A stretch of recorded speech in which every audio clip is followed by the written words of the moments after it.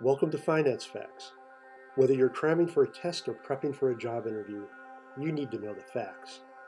Finance Facts. What is the matching principle?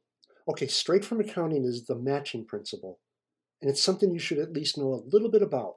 So let's discuss it. The matching principle states an expense should be reported in the same period in which revenue corresponding with the expense is earned. In other words, they match. The matching principle allows a business to see how much money was spent to generate revenue.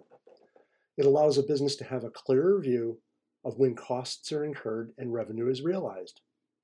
The matching principle is a cornerstone of accrual accounting, and for full understanding, compare this to cash accounting. We've discussed both before. Accrual accounting recognizes two types of balancing accounts: accrued expenses and deferred expenses. Accrued expenses are recognized before cash is paid out. Deferred expenses are recognized after cash is paid out.